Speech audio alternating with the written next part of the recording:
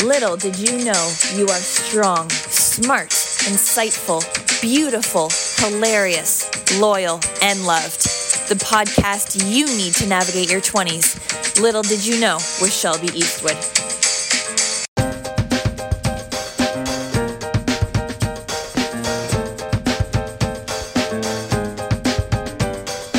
Hi, friends. I hope everyone had a great week. It's been so long. Oh my god, I can't even get started on the drama that is my class and the school year. But let's just put a pin in that for now. Maybe when I retire, I can tell all my stories. That might work better. At least the weather's getting nice, so like I can take the kids outside and take a break. Something I don't understand is like how people think teaching is so easy, or they're just like, you do nothing all day, you just sit at a desk all day. Like, bro, no no, it's actually crazy. But I'm really glad summer's coming, and I had a really fun trip actually recently. I went to a winery for the first time, which was super fun. We hit like 3 or 4 wineries in the Niagara region, and that was so fun. One of my good friends, we were actually colleagues, and we went together because he's part of like a wine club, so that was super fun. And we had like fancy pants cheese, and I just felt, that feeling when like you're like, I do not belong here, I'm not fancy enough for this. That's how I felt. But it was great. It was so good. And like they were talking about like different kinds of wines and stuff, and I was just like, and like how it tastes oaky, or it tastes like fruity, or it tastes like you taste a hint of spice or whatever. And I'm just like, yeah, this tastes good, I like it. And I was like, yeah, oh yeah, I can taste the difference between this red and this red. Can I taste the difference? No fucking way. But it was good anyway. It was so fun. I would love to go again. Like super, super fun. Ooh, no, be fun. Do they have wineries in Nashville? I wonder. We need to get on this. Who knows if they have wineries in Nashville? That would be like the best bachelorette party. Would go to wineries in Nashville, but I don't know if they have any. So we need to get on that and find that out. Yeah. But yeah, so that was fun. I got my hair done, which was always fun. You always feel like so good.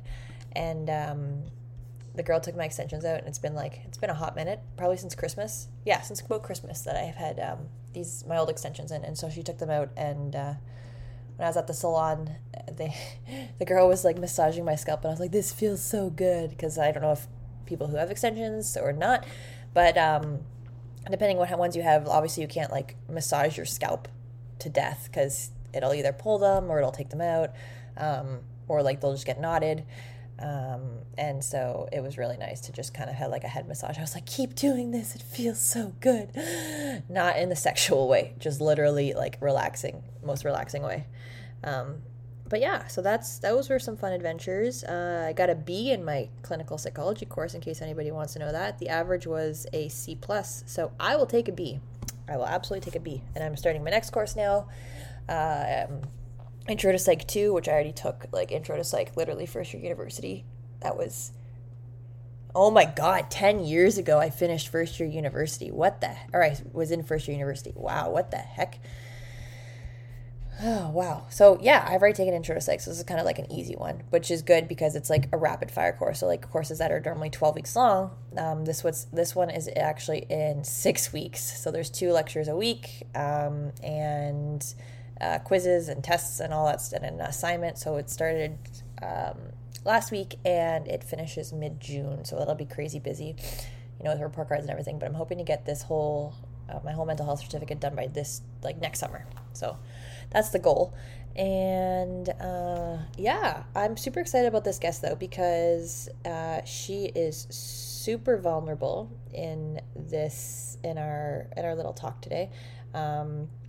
I've never been adopted, but she does talk about adoption, and she talks about finding her birth mom and stuff, and how different it is in the States. We're really lucky here in Canada that I think the laws here are different. I'm not entirely sure, but I'm really excited to hear like her story and how that works, because family dynamics are actually crazy. Like my family's nuts, and sometimes the best people in your life might not be your blood family, if that makes sense.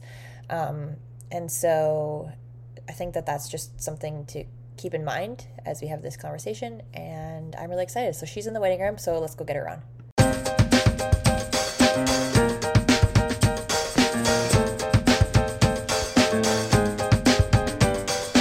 Hi, Joy. How are you? Good. How are you? Good, thank you. Thanks for taking the time to chat with me. Thanks for thinking the topic was enough and interesting enough to bring me on. I really appreciate it. Aw, where are you located anyway? I am in New Jersey, although I know people usually say I have a southern accent, but I am in New Jersey. I was going to say I hear some kind of accent. I just didn't know what it was. It's a little southern twang, if you will. It is. Are you from New Jersey or are you from down south? I'm from New Jersey. Oh. My adopted mother is from the South. My adopted father is from Pennsylvania. So I think it was just growing up hearing people talk with a Southern accent, and I don't know, it's stuck. It stuck with me. That's too. But then what I did learn is that my biological family is from Virginia. Ooh. So a lot of this. So I said, okay, they went to school in Virginia. They had a lot of family in North Carolina, South Carolina. So it's in me somewhere. True. I was gonna say I've never been to Virginia, so I don't know if they have an accent. But South Carolina, yeah they would definitely have an accent. Yes, for sure. They have an accent. Yeah. Can you hear my Canadian? Somehow it sticks with me, and that's the first thing people say. Where are you from? And then I say New Jersey, and then they say, well, no, really, where are you from? New Jersey. I'm from Jersey. That's too funny. Can you hear my Canadian accent come out a little bit? Just a little bit. I don't know if you're masking it for me. No. Glad it's not that prominent then. But I want to hear everything. I want to hear your story. I know my listeners want to hear your story. So tell me who you are, what you do, and what motivated you to do what you do today. Yeah, my name is Joy Fisher Griffin. I am an educator. I'm an adoption advocate, and I'm an author. And right now, I've known I was adopted since the age of, I'd say about 4 or 5. I always knew before I went off to kindergarten. Oh, wow. And I just remember my mother, books were always big in our household. So she would read a book at night. And then there were times when we would talk about how I came into their life and that my biological mother wasn't able to take care of me and that she was looking for a family to take care of me. And that's how I came into their life. So it was always a positive spin as much as she could. But although I knew at that, again, before I got to kindergarten, it just wasn't a topic that we talked about at home. It wasn't a comfortable topic unless as I became a preteen and teenager, unless we really talked about what was in the news regarding the legislation in our state changing. And so that's really what got me here today. The legislation in our state changed, which opened previously sealed birth records in our particular state. Every state in the United States has their own rules about what's open and what's closed. And what that meant was, as having closed records, was that being born, I was given some people say a fake birth certificate or a modified birth certificate, whatever word you want to use, and amended. But it only had my name as I was adopted, and then my adopted parents' name, my birth date, the city and state I was born, my birth weight, and my birth height. Now, most people have a lot more information on their long birth certificate than that, but that's what our birth records were limited to.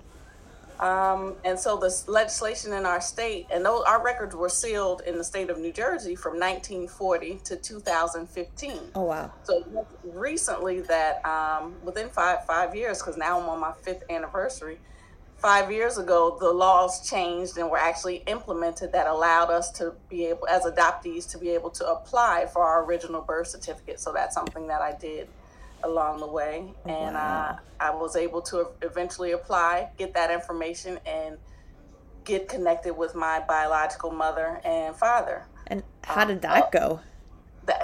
I always say, you in Canada, you all watch Lifetime, right? You're familiar with the Lifetime, right? So it was like a Lifetime movie. Aww. And it's, and I said, that's the part that's exciting and catches people's attention, because I met my birth mother, who happened to be a preacher at a church. I met her before her church as she gave her testimony to tell them about her life before I came into her life. And then they had no idea that she was going to introduce me to her congregation. Wow. So it happened to be Black History Month. I was there as a visitor with my adoptive parents as well. And she introduced me to her church and told her story. And then introduced my adoptive parents to her church and told the story and just thanked them for raising me, over time. And that was just 5 years ago. Wow. About a month after that, I met my birth father at my adopted father's house, and my oldest daughter planned a family game night. So we spent the evening playing games and getting to know each other along the way with all that stuff. So I said it's kind of theatrical. And then 2 weeks after that, they come up. My adopted father and I sing. They come to see us sing in a rock and roll soul review. So bringing everybody together, not really having a clue of what their relationships were like in the past, but inviting them to a concert that I was singing in along with my adopted father. I said, "You this is made for television." That's so cute. Did you were you able to find out why? Yeah, they were in college. They were in college, and what I always have to remind myself as I've struggled with the journey over the years is that I was born in the 70s. So in the 70s, an unwed pregnant woman, that was a no-no. That brought shame. That brought embarrassment to the family. So over the years, I always thought, and we go back and forth with using, instead of saying the word given up for adoption, we use the word relinquish for adoption. So I've always thought that because my birth mother relinquished me for adoption, that she must not have loved me. Yeah. There's no way she could have cared about me. How could a mother do that to her child? And what I've learned over these past 5 years after being around other birth parents and birth fathers is that it was really the opposite of that. It was a difficult time for her. It was a difficult time, dealing with the shame and the embarrassment of, again, just being pregnant and being unmarried. And now you're relinquishing your child and what that does to a birth mother. And for years, I always interpreted as being unlovable, that I was unlovable, that I wasn't enough. So if she didn't stay with me, then, who else is going to love me if my birth mother didn't love me? So when you talk about relationships on your podcast, I'm like, this is definitely something that I struggle with. And something that I struggled with in my 20s, and something that I struggled with growing up as an adult, even dating after divorce, because I just didn't think that I was enough. Everybody would say, well, Joy, you're a model, because I modeled professionally throughout college. You're a model. How could you not think that you were enough? Because I didn't. My self-esteem was so low. It didn't matter what the outside looked like to the world. To me, it was something that I struggled with. If she didn't stay with me and she didn't keep me, how could I trust that anybody else was going to do that? So things that I struggle with over time. But what happened prior to meeting my birth parents, I happened to meet the group of advocates who fought for the laws to change in our state. And when I met them and they sat around and talked about feeling unlovable, feeling that they weren't worthy, feeling that they had low self-esteem, feeling different from the rest of their family. I was 46 then. That was an aha moment, like, this is adoption issues. And some people say, well, it's not just adoption issues. These are issues that adoptees do have. Now, are there other groups of people that have these issues? Absolutely. But these are some things that adoptees you will hear commonly say that they struggle with. Are they lovable? Issues with identity, fears of abandonment, and how that has impacted my relationship. So, just being afraid that if I knew I was in an unhealthy relationship, if I let that person go, was I good enough for somebody else to come along? So struggling with all those pieces, but finally getting to meet the advocates who had been talking about this for years. And that's the other thing with adoption. We don't talk about this stuff. So if we don't talk about it and normalize the conversation, how can people have these? This was my first time at 46 talking about my adoption journey and things that I felt. Wow. And I was there with folks who had been talking. They talked about it like it was a regular conversation. I cried the entire time they spoke. And it was just so overwhelming because it was such an aha moment. But they told their stories with peace. They told their stories with grace. They told horrific stories as if it was just normal conversation. Mm-hmm. I said, I have to figure out who they are, how they got to this place of peace, and how is that going to help me as I'm going through this journey? And then who can I then help? Because I've had this experience. And what if I had this experience when I was younger? Would I have struggled in all those relationships? Would I have stayed in a relationship for so long and not left because I was afraid of being by myself? Mm-hmm. So there's just so many things that I think 20-somethings struggle with. And even those of us who are older often struggle with, but we struggle in silence. Mm-hmm. And so with that too, I learned that a lot of the folks who were a part of that adoption group were also folks who went to counseling. But that's, again, something we don't talk about. Yeah. So here we are. I'm thinking, I'm hearing all this stuff is resonating with me as the other adoptees and adoptive and birth parents are talking about their stories and their struggles. And I'm finally realizing I'm normal. I'm not weird. I'm not quirky. I just have some things that I need to work through. And if I can get to the place where they are to be able to comfortably talk about this and talk about my struggles and own it and be honest about it, man, that's going to, I can't wait to see what I'm going to be like on the outside or once I get to the other side of all this. 100%. After that, it was really important for me to double back and figure out how do I share what I've experienced by just telling my story and how much that has brought a sense of healing to me so that it could then help somebody else. So that's kind of how I got to this place is through my journey of finding my biological parents, but also the bigger part for me has been finding that group, that community of adoptees, adopted parents, and birth parents to hear their journeys and to hear how counseling has and support groups. Who knew I'd be going into a support? My name is Joy, and I'm an adoptee. That's exactly what we do. And you pour your heart out and share your story as much as you like. And then if you get uncomfortable, you can stop. In our support groups, after we finish, they'll ask you, are you open to questions? Or it could be that you just needed to get it off your heart. Yeah. I'm learning how powerful that is. And again, something we need to normalize because we don't talk about it. Sure. What they say, counseling is for crazy people. No, it's not. Oh yeah. We got to get that idea and stigma out of people's heads. So all the stigmas that go along with. For sure.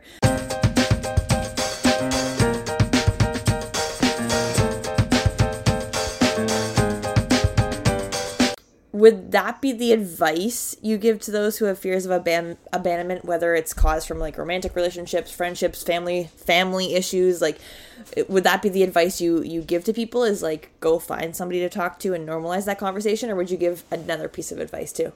I would definitely give that piece of advice, but be careful who you go find. True. I work at a high school and I always tell my students, especially my girls, don't go to your girlfriend who's just struggling herself and think she's going to give you some good advice. and don't go say, okay, they would say, Ms. Fisher Griffin, I'm going to go to counseling. Well, that's great. Okay, and you go to counseling for months. It just didn't work. Well, okay, let's back up. Are you telling the truth when you go to counseling? Just remember, the counseling, there's nothing you can say that a counselor has not heard before. Yep. So step outside of yourself in that moment and don't worry about being judged. Yeah. Jump in and say what you need to say and tell that counselor what you're trying to figure out. And that was one of the things, and it's actually my therapist that was the one who told me I need to write a book. He said, you came in here in your first session, and I said, Dr. B, I need some help. I don't know what's going on. My thinking is off. My decision making is off. I need some help. And when I say putting in the work, going in, being honest. If you gave me something to think about afterwards, actually going and thinking about it, not putting it off till the next session. And realizing that you are going to take baby steps along the way. But if you're lying and not telling the truth, how are you going to be healed? How are you going to be healed? How are you going to get to that place of peace for yourself? If that's what you really want, you have to do some work too.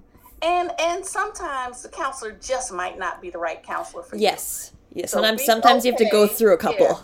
Yeah, be okay saying, okay, this person isn't really drawn out the best in me and I don't feel so comfortable, okay, maybe I can try somebody else. Not that counseling doesn't work, but maybe you need a new counselor. Yeah, no, I agree. But are you doing the work beforehand before you even give up on that? I like how you mentioned don't lie when you're talking to the counselor or the therapist, because like I never thought of it that way, but like you're right. If you're not authentic when you're there, you're doing a disservice to yourself, to them. Like it's just not gonna work. Yeah. And I have 3 daughters, and before I used to hide that I was going to counseling, and I laughed because one of my daughters and I worked actually 2 of my daughters, we worked in the same building. And I would say, I would run into them as I'm leaving the building. I say, "Oh, I'm going to the hairdresser," and that was our code word for going to counseling. And so I realized I had gone to the hairdresser on a couple of different occasions in 1 week. I said, and here I am coming to work with my hair pulled back into a ponytail. My daughter said, "Don't you realize they're going to figure out that you have not gone to the hairdresser?" I said, "You're right." She said, "Mommy, we're going for help, and it's a good thing, so let's not be embarrassed about it." And that was my oldest daughter telling me that. What do you say? Except for, you're right. Yeah. If it's helping me and I see it helping my daughters, we just have to stop being afraid about it. And so since then, I've openly talked about it. I openly talk to my students about going to counseling and how that benefited me, how it's benefited my daughters. But that I too also started with this stigma of, okay, well, I got to say hairdresser, because if I say I'm going to the counselor, they're going to be asking me questions. So, you pick and choose what you open yourself up to, but getting there and realizing and just reminding myself that nothing I say is going to be new to a counselor. Yeah. No matter how crazy I may think it is, they've heard worse. And who cares what they think about me in a moment? They're there to help me. That's Exactly. their area of expertise. So that's one big piece for me. Something that I struggled with myself, like in my early 20s, I was kicked out of my parents' house and slept in the back seat of my 97 Honda Civic in the middle of February. And in Canada, like, it's cold in February. So like those have kind of triggered my own abandonment issues, and sometimes I've noticed that leads to self-sabotaging in past relationships and current relationships sometimes. So how would you recommend navigating that with having gone through that feeling as well? The best thing that you just said is that you realize you were self-sabotaging. I do. I was leaving. I was in a 20-year marriage, and in my late 40s, entering the dating world. Who was thinking about that? When you all are doing everything online and all that stuff. I'm like, what? What do you mean you just don't go on a date? Oh, you have to go for coffee first. So no, just trying to figure out and navigate all those pieces have been tough. What was your original question? Because I just lost my train of thought. How would you help, like, others navigate that whole self-sabotaging thing due to their fear of abandonment? Yeah. And I was mentioning leaving a previous marriage because, again, still dealing with those feelings of feeling unlovable, not feeling that I was worthy, going into a relationship and I did go ahead and do the online dating. The guy that I was dating at the time was very kind. He was very nice, and I wasn't used to that. Yeah. So I began to think, okay, so when is his crazy switch going to be flipped, and when am I going to see that other side? And so I struggled with believing what I was seeing, and so I'm going, okay, this isn't real. This isn't really him. Either when is he going to leave? When is he going to realize there's somebody cuter than I am? There's somebody maybe, that he wants to be with, and that's closer to where I was coming up with all these narratives of why I was not good enough. Hi, my name is Shelby. I do the same thing. So you can relate. And see, it doesn't matter what age we're talking about. Yep. It's something but we struggle with it in silence because we don't talk about it to anybody. And for me, it was my daughter who told me, my middle daughter, Tracy, she actually told me that she loved the guy that I was dating, and she could see me sabotaging my relationship, questioning everything that he did. And that if I didn't begin to acknowledge that maybe he doesn't have a crazy switch, maybe this is who he is, and if I didn't believe him and begin to trust him and be myself around him, then I could lose out on a good person. So having people around who will tell it like it is, true, and tell you what they see, and tell you what they see in you when you're around that other person. And the other thing is beginning to trust yourself, because we've been in relationships over time, and that's fine. But what did you learn from each one of those? What did you learn that you liked? What did you learn that you didn't like? What is it that you won't repeat again? Yeah. And for me, I wasn't giving myself that much credit for being able to pick the right one. So I would always say, no, I need you all to check him out. I need this group of friends to check him. I need this group of people at work to check him out, because I don't think I'll pick the right one again. So I was sabotaging myself, because anybody that came along, I'm like, I feel like it's the right one, but is this the old me's thought, or is it the new me thought? Am I going down the same lane, picking the wrong kind of person? And so, again, there you are again, sabotaging anything that comes your way. But then I realized, and the therapist actually said this, he said, you've learned so much in the mistakes in that relationship over time that there's certain things that you've matured enough, and you have to go with your maturity as well over time, that you're not going to accept certain things. Yeah. There's certain things that have now become non-negotiables that may have been things that you kind of let people get away with before. He said, so trust yourself in that nature. Trust yourself and be attentive. He said, listen to what's said, listen to what's not said. I have a cousin who actually is a dating coach too. And she said, and again, doing this whole online dating mess, she said, when you go in and read a profile, she said, take your time.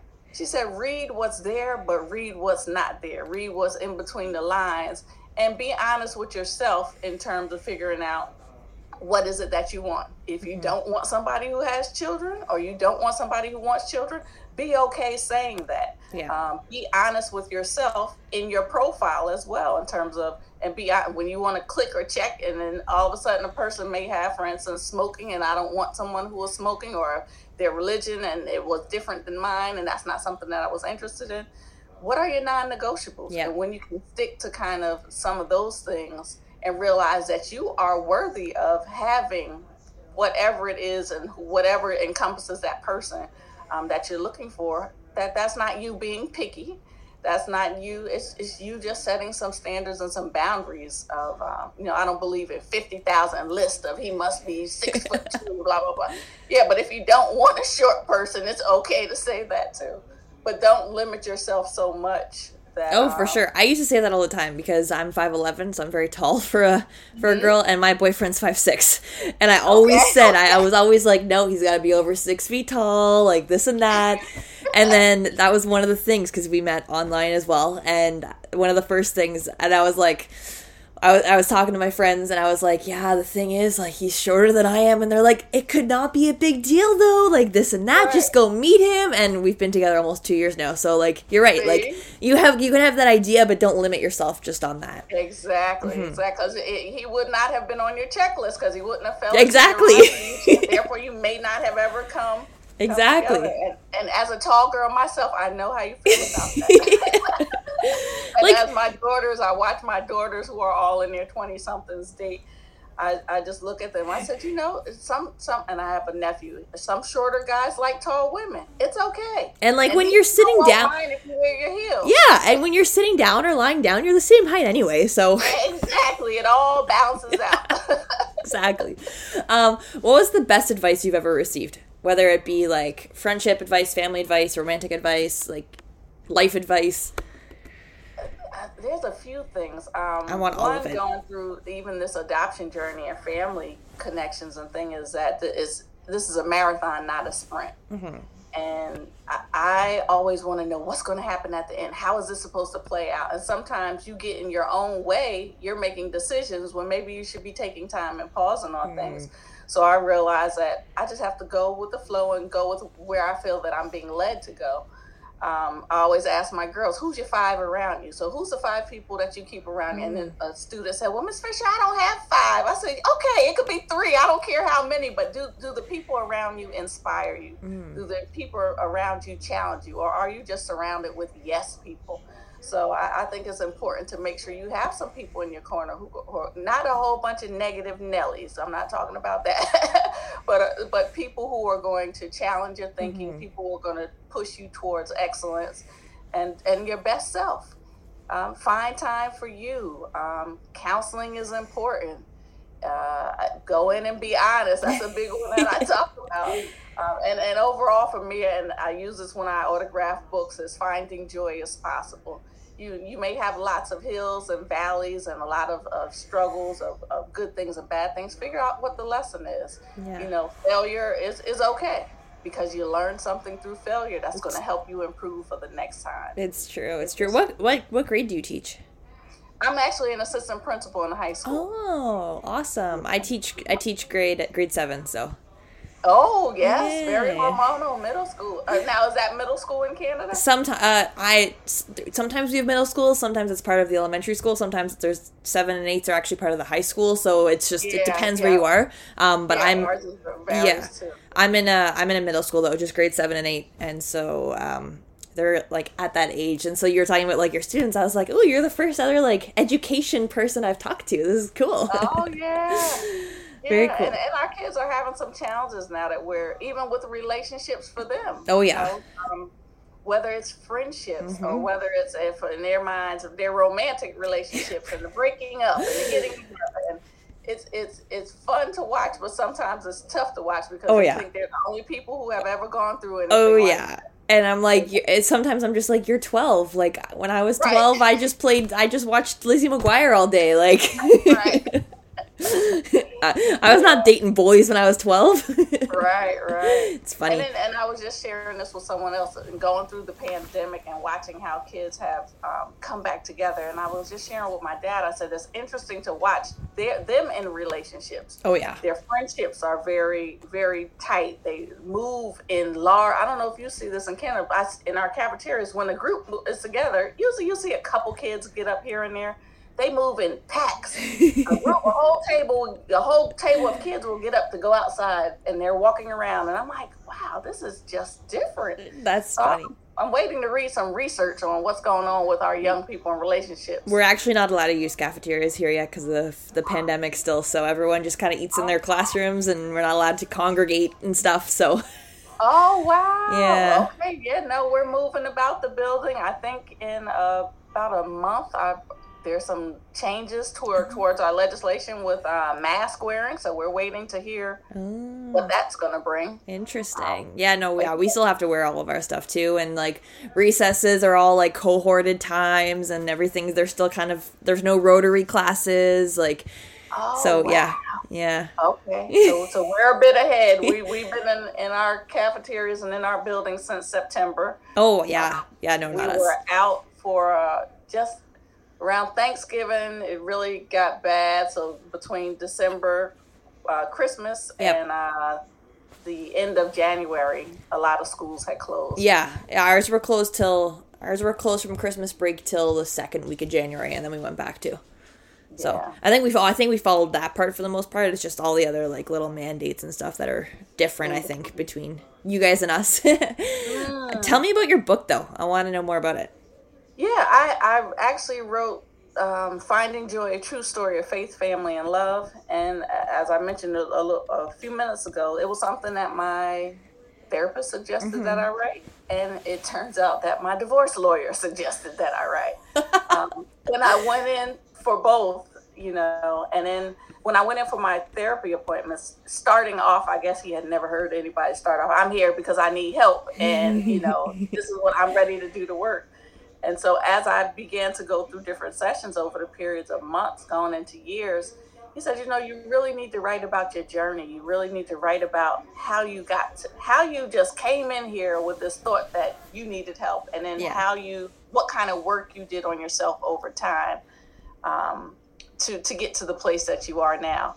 And then the same thing when I went to go meet with my divorce attorney, and I just played for her some of the things that had happened and some voice messages that I had. And she said, you're sitting here telling me this story as if it's not a traumatic one. She said, I would be bent over crying my eyes out. And here you are just talking as if it's a normal story. She said, I think you should write a bit about your journey because it would help some women who've struggled and then have also struggled when coming out of such a challenging relationship to start working on yourself again. And be comfortable enough to start dating and start going out. Yeah. So the book includes a little bit of all that. I also include a chapter or two in there about educators and all the things they don't teach us in school for education that we have to deal with as educators. True. I write about the funny things my daughters have done. Again, that parents don't often talk about, but over the years, I've always been a journaler, and I always encourage people to write too. And my book is just a compilation of all that journal writing going back from high school through my adult life. Wow. And putting those pieces together, working with a great book coach who helped me fill in the gaps. So she said, you didn't write a lot about your middle school experience. So I wrote some stories from there and putting those pieces together. And then the big piece ended up being the adoption piece. And I knew that while writing this book, which it was for a different purpose in the beginning, just sharing my healing process through my experiences, it turns into a book more about my adoption journey because that was happening as I was writing. Yeah, that's crazy. Did you publish it yourself, or did a publisher? I self-published, and then just this past summer, I published "Choosing Joy," an adoptee's journey in finding belonging. I think belonging and finding our place is something that we struggle with as adoptees. So that's a children's book, and then the other children's book is "Singing with Joy," there's lots of different ways to be a family. One thing I found out when I did meet my birth mother in church, when she presented me to herself and to her congregation, just before that, she sang a solo.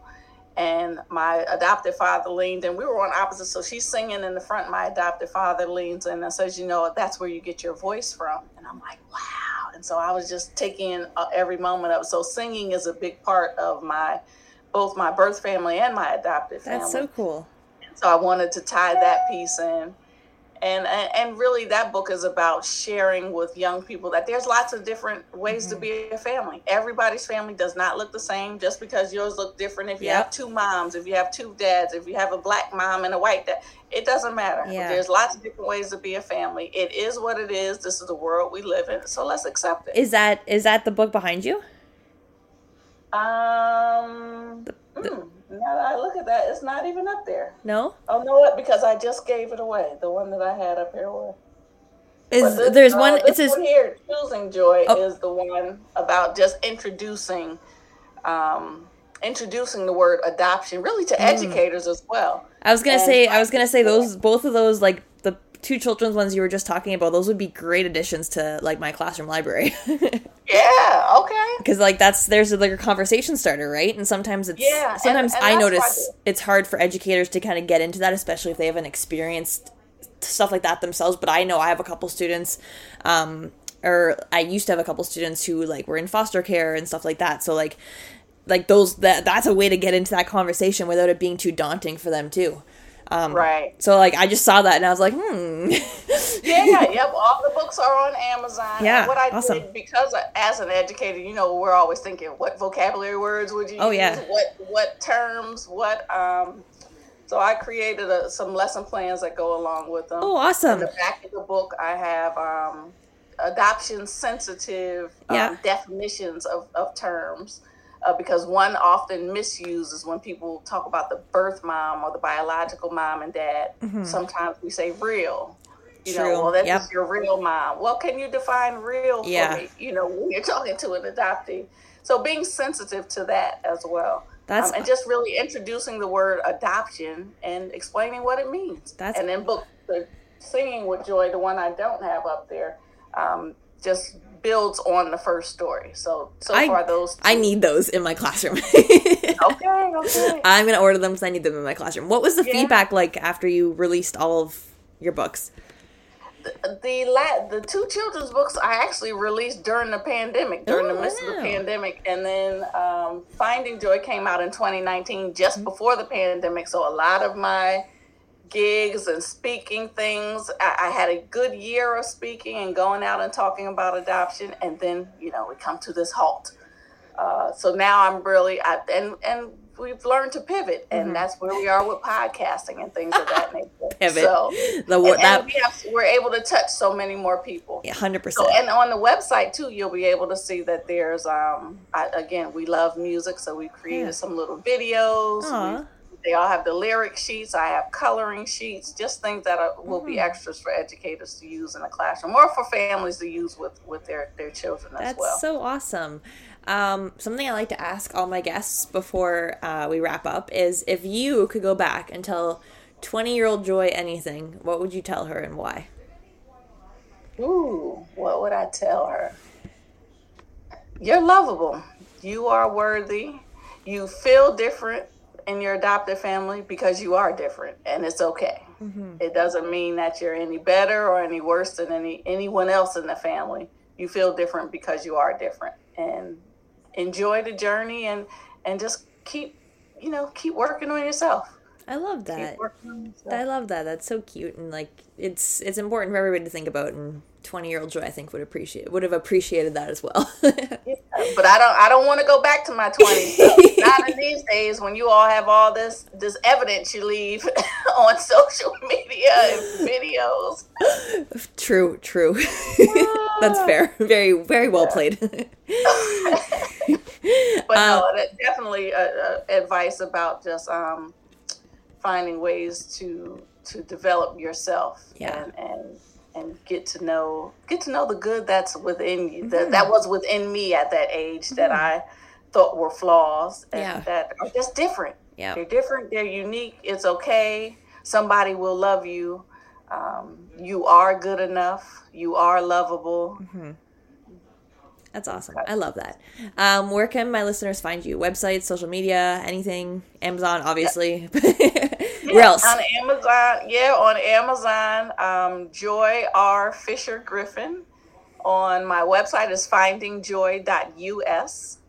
And on the Finding Joy page, to some of the links that we didn't really go in today that talk about the legislation and things of that nature. If you go down to the bottom of the website, you'll see a link. It says actually links, and it gives you some other resources for adoptive and foster families. Awesome. And on social media, I'm at Finding Joy Renee, and that's Joy with an I. Awesome. That's great. And I'm sure everyone's going to check out your stuff. I'm going to order your books for my classroom because I think that's amazing. But I appreciate you taking your time to chat with me and share your story and being so vulnerable about it, and just keeping that positive mindset, because I know that you've learned and grown a lot, especially the last 5 years too. So I really appreciate you sharing that with us. So Thank you again for having me. I really enjoyed it. Of course. And we'll keep in touch. I'll shoot you a follow on social media too. So okay. All right. Thank you, Joy.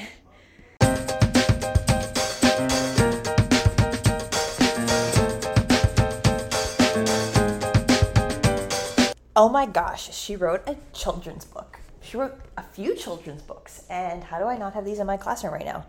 I need to get on that ASAP, because I always find it super hard to talk about things that it might not have directly happened to you, you know what I mean? So having those hard conversations, books are a really great way to kind of introduce that, you know what I mean?